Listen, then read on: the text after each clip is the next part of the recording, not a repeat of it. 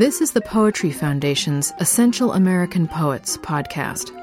Essential American Poets is an online audio poetry collection. The poets in the collection were selected in 2006 by Donald Hall when he was Poet Laureate.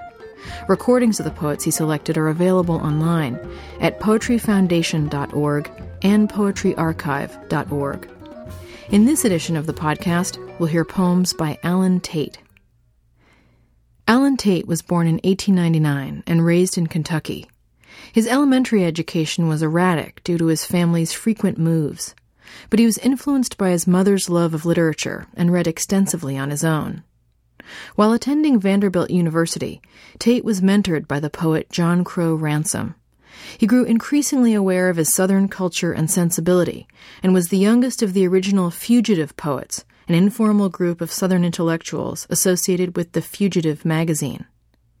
The Fugitive writers practiced and defended formal technique in poetry and drew from rural Southern experience.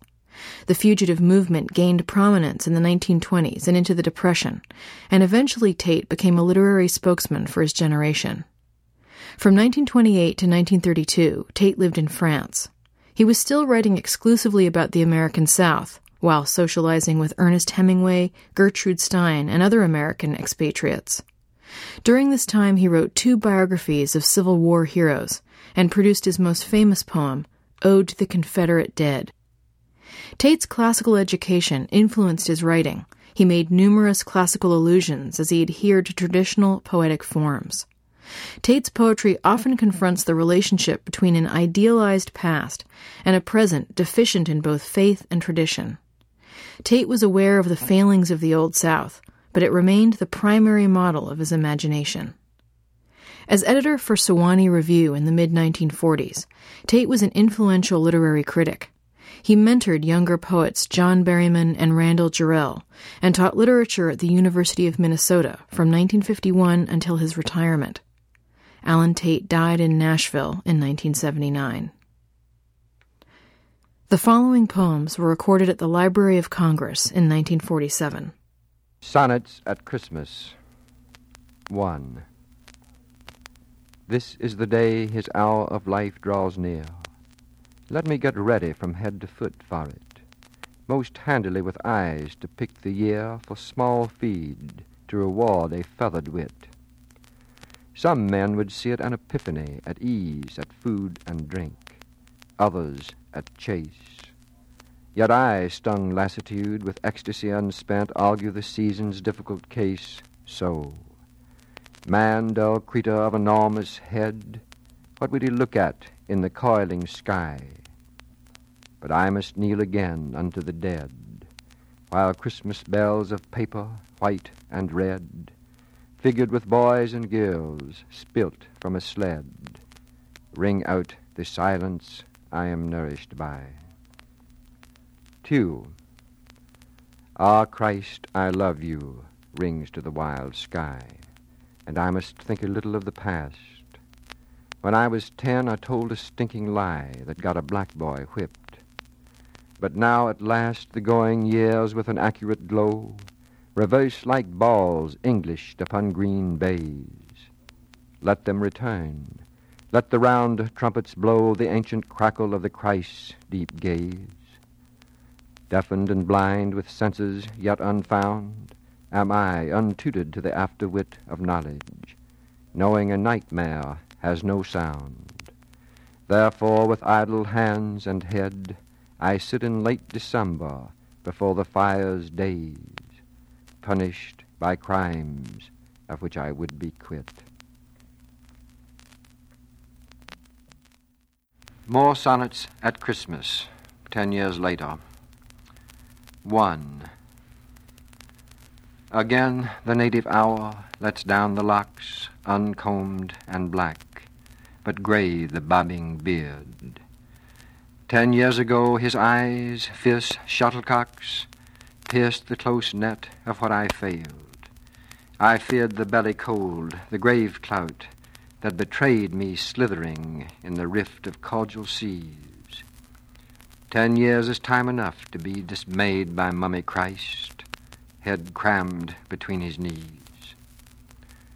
Suppose I take an arrogant bomber, stroke by stroke, up to the frazzled sun to hear sun-ghostlings whisper, yes, the capital yoke, remove it, and there's not a ghost to fear this crucial day, whose decapitated joke languidly winds into the inner ear. 2. The days that end and there's nowhere to go. Draw to the fire, even this fire is dying. Get up, and once again politely lying, invite the ladies towards the mistletoe, with greedy eyes that stare like an old crow. How pleasantly the haughty wreaths did hang, and how stuffed Santa did his reindeer clang above the gold and oaken mantle years ago. Then hang this picture for a calendar, as sheep for goat, and pray most fixedly for the cold martial progress of your star, with thoughts of commerce and society, well-milked Chinese, niggers who cannot sing, the Huns gelded and feeding in a ring. 3. Give me this day a faith not personal, as follows. The American people, fully armed with assurance policies, righteous and harmed, battle the world, of which they are not at all. That lying boy of 10 who stood in the hall, his hat in hand, thus by his father charmed, you may be president, was not alarmed nor even left uneasy by his fall. Nobody said that he could be a plumber, carpenter, clerk, bus driver, bombardier. Let little boys go into violent slumber, Aegean squall and squalor, where their fear is of an enemy in remote oceans, unstalked by Christ. These are the better notions. 4. Citizen, myself, or personal friend, your ghosts are Plato's Christians in the cave. Unfix your necks, turn to the door. The knave gives back the cheated and light dividend so long sequestered. Now, new rich, you'll spend flesh for reality inside a stone, whose light obstruction, like a gossamer bone, dead or still living, will not break or bend. Thus light, your flesh made pale and sinister, and put off like a dog that's had his day, you will be Plato's darlings. And you, sir, albino man bleached from the mortal clay, mild-mannered, gifted in your master's ease, when the sun squats upon the waveless seas. Winter Masque to the memory of W.B. Yeats. Towards nightfall, when the wind tries the eaves and casements, a winter wind to the mind, long gathering its will, I lay the mind's contents bare as upon a table, and ask in a time of war whether there is still to a mind frivolously dull anything worth living for. If I am meek and dull and a poor sacrifice of perverse will to curl the act from the attempt, just look into damned eyes and give the returning glare, for the damned like it. The more damnation is exempt from what would save its air, with a thing worth living for. The poisoned rat in the wall cuts through the wall like a knife, then blind, drying, and small, and driven to cold water, dies of the water of life. Both damned in eternal ice, the traitor become a boor, having led his friend to slaughter, nigh bites his head. Not nice, the food that he lives for. I supposed 2 scenes of hell, 2 human bestiaries might uncommonly well convey the doom I thought. But lest the horror freeze the gentler estimation, I go to the sylvan door, where nature has been bought in rational proration as a thing worth living for. Should the buyer have been beware? It is an uneven trade, for man has wet his hair under the winter weather with only fog for shade.